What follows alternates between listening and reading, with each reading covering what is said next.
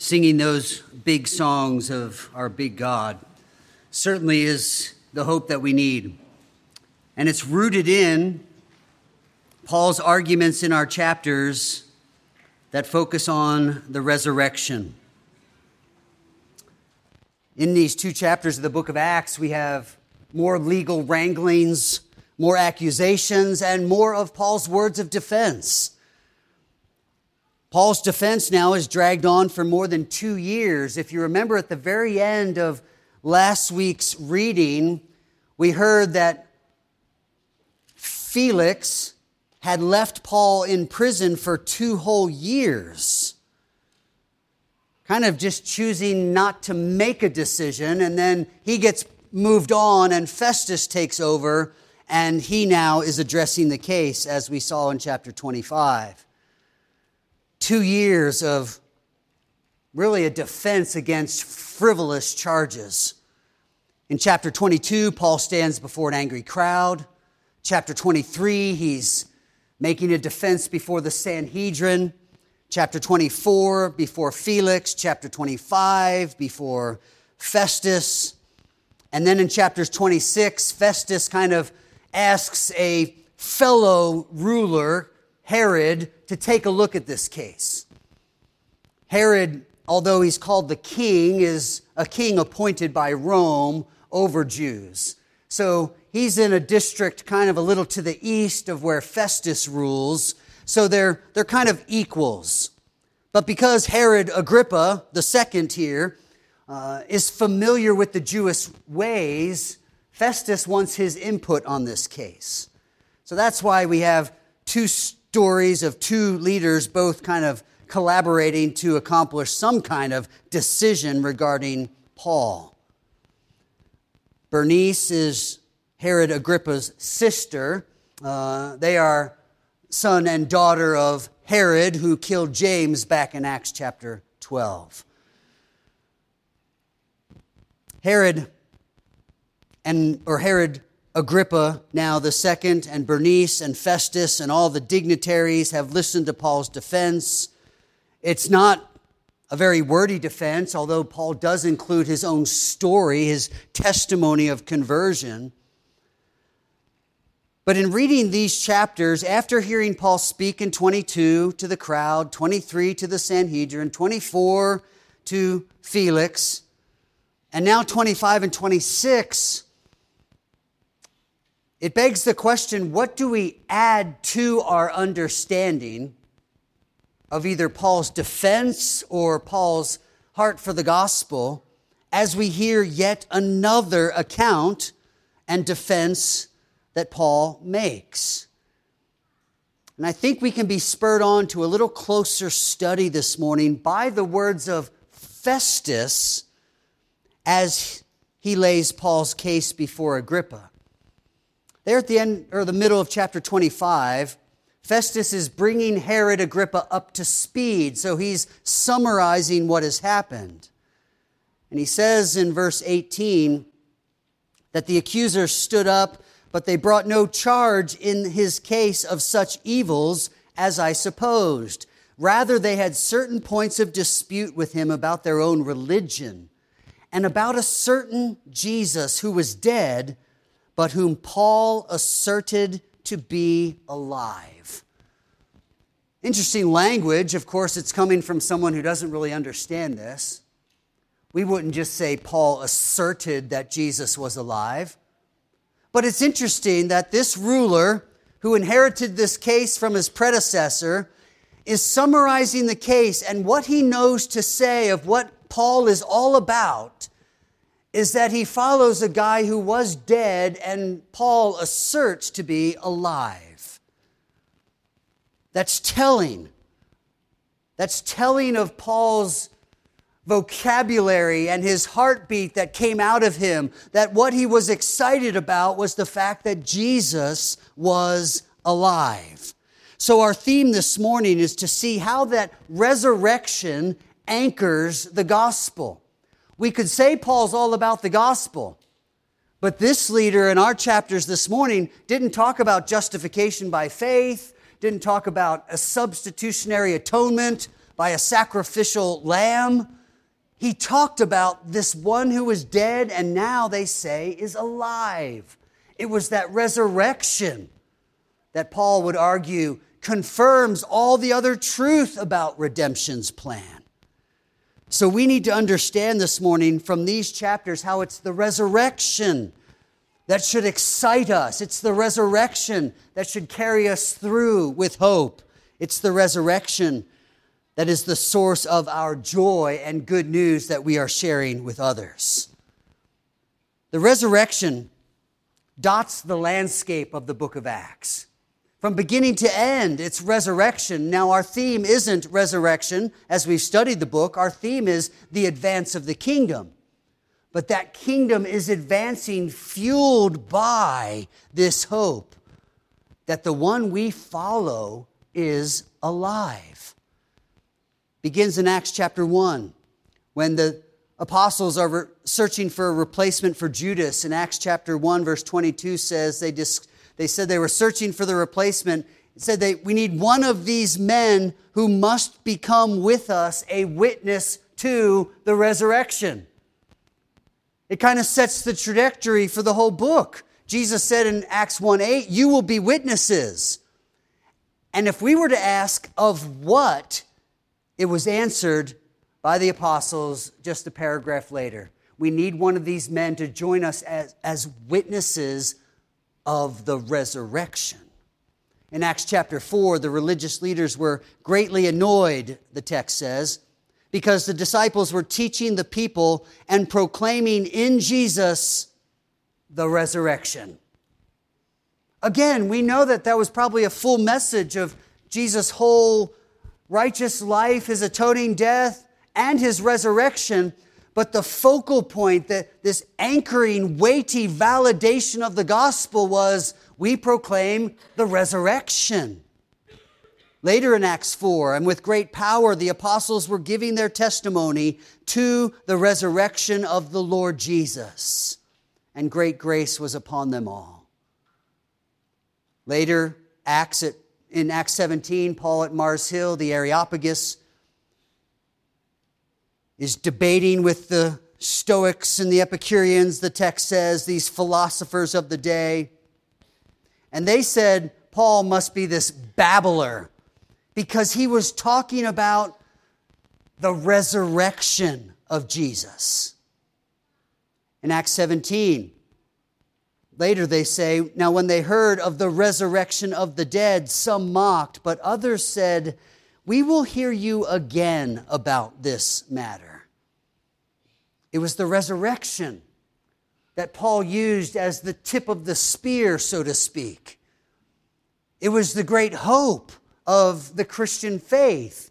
The way, as it was known, was following this one who had died, but indeed had risen from the dead. Before Felix, Paul says, describing his hope in God, that there will be a resurrection of both the just and the unjust. And now from Acts 25 and 26, let's see how this resurrection anchors the gospel. We begin with the logical implication of a resurrection. In other words, if we're going to talk about a resurrection, it implies there must have been a death. So number one, we recognize that Jesus died. In unfolding an anchor that the resurrection is to the gospel, it helps us understand first that Jesus died before he could be resurrected. And Paul makes that case, or even the Roman rulers do, in chapters 25 and 26. First in chapter 25, verse 19, in that summary given to Agrippa, a certain Jesus who was dead and whom Paul asserted to be alive. Even the Roman rulers knew that Jesus had died. Now, there are some liberal skeptics that will approach the scriptures and say, you know what, Jesus didn't really die. He kind of slipped into a coma on the cross and they didn't know he was alive and they buried him. They call it the swoon theory.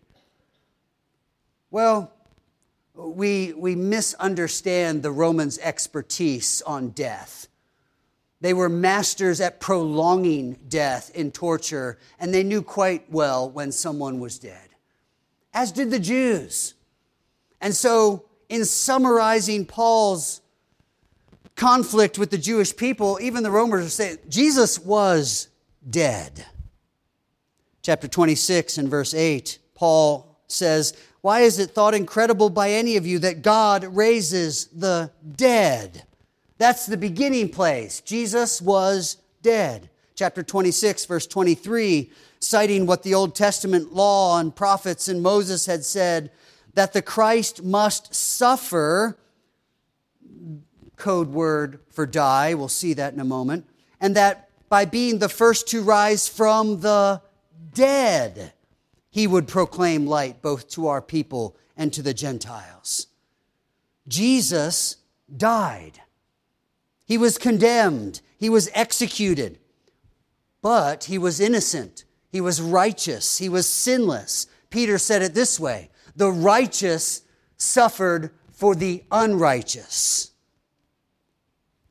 This death is significant to the gospel story. A resurrection really doesn't matter much unless we go back and focus on this death. And you remember in the Old Testament, a spotless animal was sacrificed in the place of the guilty sinner. The innocent sacrifice was punished for the sinner's guilt. And for hundreds and hundreds of years, that was ingrained in the practice of the Old Testament sacrificial system, that the innocent sacrifice is punished for the sinner's guilt. And then in the New Testament, John the Baptist announces that Jesus is the Lamb of God who will take away the sins of the world. The sinless Savior is sacrificed in the place of guilty sinners. And Jesus is punished for the sinner's guilt. This is what we call substitutionary atonement. Substitution, we understand, someone takes the place of. Atonement, you probably understand as well. The word simply means cover. And so by the substitution of someone else, we are covered. By the substitution of Christ's righteousness for my unrighteousness, we are covered in robes of righteousness and stand before God as though we were righteous. And in the substitution of my guilt for his innocence, Christ suffers the consequences of our sin, death. Pictured in the Old Testament sacrifices 1,000,000 times over, fulfilled in a sacrifice, Hebrews would say, once for all. Jesus' resurrection necessitates a study of his death. And in his death is the unfolding of the good news. Sinners need not die because of their sin. They can be right with that holy God we sang of. But it will only be by faith in Jesus. Every effort to be good enough, though many will boast in great sincerity of those efforts to be good enough, every effort to be good enough is an insult to God, who gave his Son to provide the righteousness that we need. And this is why we can have compassion on those who think that heaven is earned by good works. It's not. The Bible says all our good works in unbelief are as filthy rags in God's sight. And so we consider the death of Christ in making the argument for the value of his resurrection. The death of Jesus, that's the logical implication of resurrection. Now consider this historical reality of the resurrection. Jesus rose from the dead. Now, Festus wasn't quite sure. 25:19, he said, Paul asserts Jesus to be alive. Chapter 26 and verse 8, God raises the dead. Why are we surprised that he would raise his Son from the dead? He promised in the Psalms he would not leave the Holy One to suffer corruption. 26, verse 15, Paul, recounting his conversion story, meets Jesus.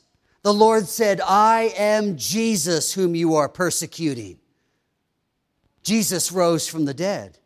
Chapter 26, verse 23, the Old Testament scriptures told us Christ must suffer and he would be the first to rise from the dead. That's a common expression. Jesus is the first fruits from the dead. And then we stop and think, but wait a minute. We read in the Old Testament of people that were brought back from the dead. Elijah and Elisha working these miracles. The text isn't saying Jesus is the first one to raise from the dead. After all, even Jesus brought Lazarus back from the grave, healed another young girl who had died, and brought her back to life. So when the Bible says he's the first or the first fruits, the implication there is for our benefit and our encouragement. It means he's that first harvest. He is now announcing that there will be a vast harvest to come. It's like if you plant your tomato in a pot out on your back porch, and that first red tomato that you pick off that plant is the first fruits. You're not thinking, there it is. The plant gave me my tomato and now it's done. No, you have the full expectation that all through the hot months of summer, that thing's going to be churning out tomatoes. But you remember the first fruits. It's significant. There it is, a harvest. And the text reminds us here and elsewhere in the New Testament epistles that Christ in his resurrection was the first fruits, and all will be resurrected following this great victory over the grave. Jesus rose from the dead. I found myself wondering if there were any men left on this Jewish Sanhedrin that was so attacking Paul. If there were any of them left from 30 years before, when this very Sanhedrin conspired to pay off the Roman guards and to just say that the disciples came and stole the body. And they knew full well that Christ had risen. They knew full well of the eyewitnesses, Jesus appearing to individuals, to small groups, to his disciples, and to a crowd of 500, 1 Corinthians records for us. You wonder if some of them even laid eyes on the risen Christ, but in unbelief would not bow to him as Lord, as Savior. They knew Jesus had risen, and all through the book of Acts, we see them fighting to keep it quiet. In Acts 4 and 5, those great texts of the disciples saying, we must obey God rather than men, it's because they were telling them, stop saying Jesus rose. And they said, we can't help but speak of this. This is the turning point of all history. Jesus rose from the dead. We're coming up on the anniversary, we might say, of that event. We call it Resurrection Sunday or Easter Sunday. Of course, we're reminded every Sunday that it's the first day of the week. And with the dawning of the sun, we remember them coming in that early dawn to an empty tomb announced by angels. See for yourself, he's not here. He's risen, as he said. But once a year, we mark the actual historical event tied to that feast of Passover. And that event anchors the gospel. It tells us every week and every year that the righteous crucified Jesus was buried, but he rose again. He is alive. And this is good news for us because we are that harvest that follows the first fruits. There will be a resurrection to come, and all who put their faith in Jesus will enjoy everlasting life with him. Paul, writing to the Thessalonian church, told them to comfort one another with words that Jesus is coming, and even those who have died before us. And many of you have loved ones, parents, grandparents, extended family, friends, former pastors. We know those who have died in the faith. And Paul told that church, comfort one another in the thought that in a shorter time than we can really feel in this present sorrow, Jesus is going to call them out of the grave, and we are going to meet the Lord in the air, and so we will ever be with the Lord. This is good news. This is what drove Paul on. Defense after defense, month after month, turning to year after year in prison. And what do people know of him? He's clinging to this hope of his Lord being alive. And we've come to understand that. How does this resurrection anchor the gospel? Number 3, it tells us that God has a plan to save sinners. In Acts chapter 26 and verse 6, listen for the word that Paul uses over and over. And now I stand here on trial because of my hope in the promise made by God to our fathers, to which our 12 tribes hope to attain as they earnestly worship night and day. And for this hope I am accused by Jews, O king. Why is it thought incredible by any of you that God raises the dead? My hope in the promise, my hope, this hope that God raises the dead. This was Paul's heartbeat. Again, not to the neglect of repent and believe. You are sinners and God is holy, and the only way to be in fellowship with Him is to deal with this sin problem. And that only happens by faith in Jesus. He alone forgives sin. He alone gives you a righteousness not your own. Paul didn't neglect that, but what always rose to the surface was this great hope. We are not miserable people. We are burdened and we may groan from this day until that resurrection, but we are not without hope. So that even in our sorrowing, Paul says, it is tempered, it is mixed with rejoicing. Hope, hope, hope that God raises the dead. Later in chapter 26, verse 22, he gives us the whole story. To this day I have had the help that comes from God, and so I stand here testifying both to small and great, saying nothing but what the prophets and Moses said would come to pass, that the Christ must suffer, and that by being the first to rise from the dead, he would proclaim light both to our people and to the Gentiles. We all understand light shining in darkness, whether it be the dawning of a new day, the light coming on that blinds us in the middle of the night, the flashlight shining down the hall or out the back door because of some bang in the middle of the night. We know the power of light, and our text capitalizes on that and says the whole Old Testament told us this was going to happen. There would be a once-for-all sacrifice.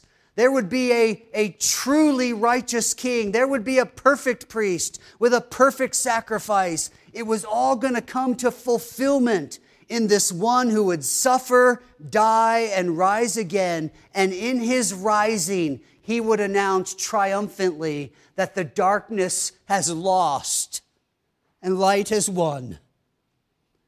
And so when we face our tragedies, as we've done this week, we pray as we prayed that the gospel light would shine in that darkness. It's powerful, and it changes lives still today. Paul is not the only one who was blinded by a light. His was maybe legitimately a light seen by others, some kind of noise or voice heard by others. Your experience was probably different. in the sense that it may not have been visible light and audible voice. But in the same dramatic fashion, God arrested you on your path of rebellion. And the light that shines from the face of Christ, 2 Corinthians 4 tells us, pierced the darkness of your heart. And you knew He was Lord. And so we pray for those in unbelief still. Some of them that you love dearly. Some of them that you know casually. We long for them to have what Paul had and what we as believers have, a hope that there is more to the hurting in this life. But God has a plan. And that plan was laid out through all of Scripture, and it culminates in the person of Christ. And so we give our attention to Jesus and His story of rescuing sinners. We give attention to the resurrection because it's essential to God's plan to save. He resurrected Jesus so that He could give us everlasting life. And because we see this plan of God to save sinners through the life, death, and resurrection of Jesus, we can say with Paul, number 4, Christians are not crazy. Yes, we should laugh because that does need explanation. Christians are not crazy in one way that I'm addressing here, all right? You know your spouse better than we do, and we might agree with you if you want to say they're a little crazy sometimes. In our story, Paul just told that whole biblical account. All the law and the prophets tell this story of a suffering, dying, and resurrecting Savior. That sounds odd, right? That one rescuer would be cursed, and that was the great answer to everyone else not being cursed. And so Festus just kind of jumps in and says, Paul, you are out of your mind. Your great learning is driving you out of your mind. It's an interesting blend, great learning out of your mind. It's as if he recognized that I see what you're saying and how this whole Jewish faith was leading up to this culmination, but this doesn't make sense. You're out of your mind. They thought he was crazy. We could read in 1 Corinthians 15 how Paul makes a comprehensive argument that if God doesn't raise the dead and Jesus hasn't been raised, then Festus is absolutely right. Christians are crazy. But he takes it a step further. He even says they would be a people to be pitied because they're clinging on to some cloud, some ridiculous notion. They would be pitied, hedonistically speaking, because they're living this committed life to nothing. They're wasting their years. They should be eating, drinking, and being merry, and instead they're walking this line and saying they're pleasing someone and trying to live a holy life. That would be ridiculous. It would be crazy if Christ hasn't raised from the dead. But Paul goes on to argue in chapter 15, Christ is risen. And having been raised from the dead, Paul argues, that changes everything. Now he has verified, God has, by the resurrection of Jesus, everything Jesus taught, everything Jesus claimed, everything Jesus did, including his work on the cross. Validated, sealed, approved in raising his Son to life. The world may say it's crazy to believe in someone who rose from the dead, but we would probably gently ask them, since every other world religion worships someone who is dead, how that's any crazier. We have hope. And while we may not be able to convince people that Jesus is alive, we take Paul as our example, bubbling over with hope, longing that they would believe what he believed so that they could be like he was. And in almost a moment of brevity, he says, I wish that all were as I am. By that he means filled with and speaking to this hope, but not like I am in these chains.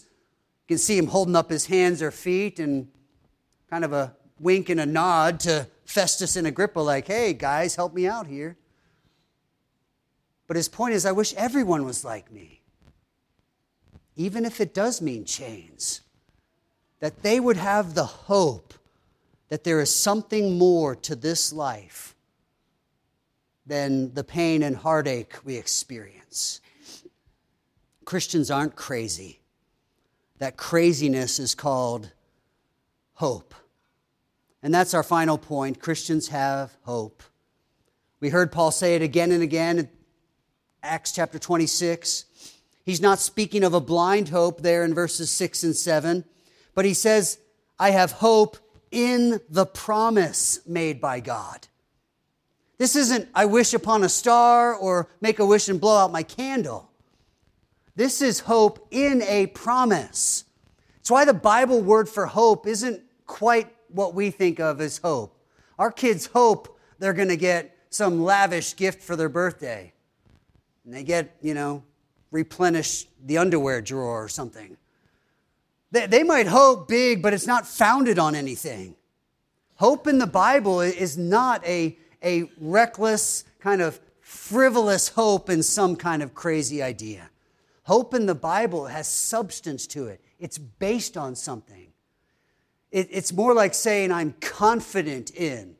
Because sometimes we would say hope is different than confidence. The Bible says they're the same. This hope is certain. It's in the promise. Christ the first fruits, and all who believe as the harvest after him. This is hope. Hope that transcends this life and its pain. Hope that your sins will be forgiven. Hope that when you die, you stand before God, not in terror, but in confidence, robed in the righteousness of Christ. Hope that sin and death, that we've seen again this week, will be destroyed. It will be put to an end. It will bow to Jesus. He will be recognized as King of Kings and Lord of Lords.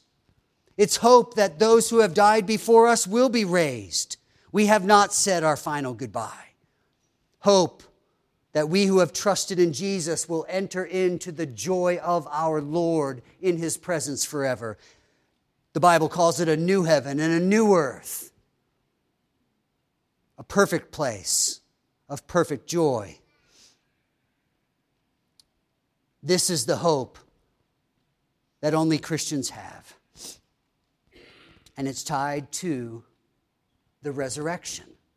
Jesus is alive. In these coming weeks, I trust we'll be mindful of resurrection. It means something. We may be guilty at times of summarizing the work of Christ as Jesus died for our sins. And again, that's biblical and it has its place. But this week, the focus builds on that. It acknowledges that he did suffer and die, the righteous for the unrighteous.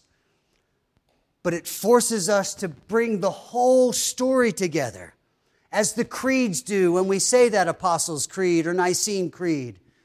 It reminds us that Christ, the righteous one, died for sinners. He was buried, and yet he rose again.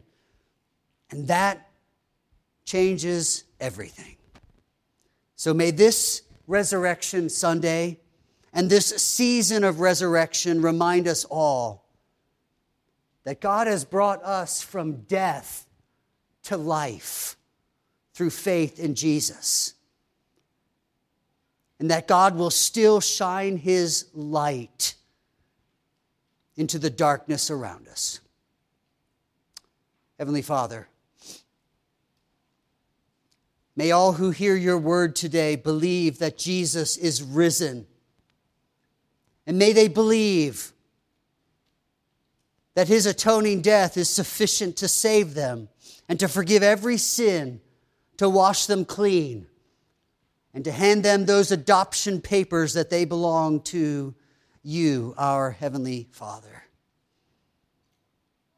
May the joy of our salvation and the hope of the resurrection be part of the sufficient grace that sustains us for the week ahead. We rest in your providence, Lord, for which we thank you in Jesus' name. Amen.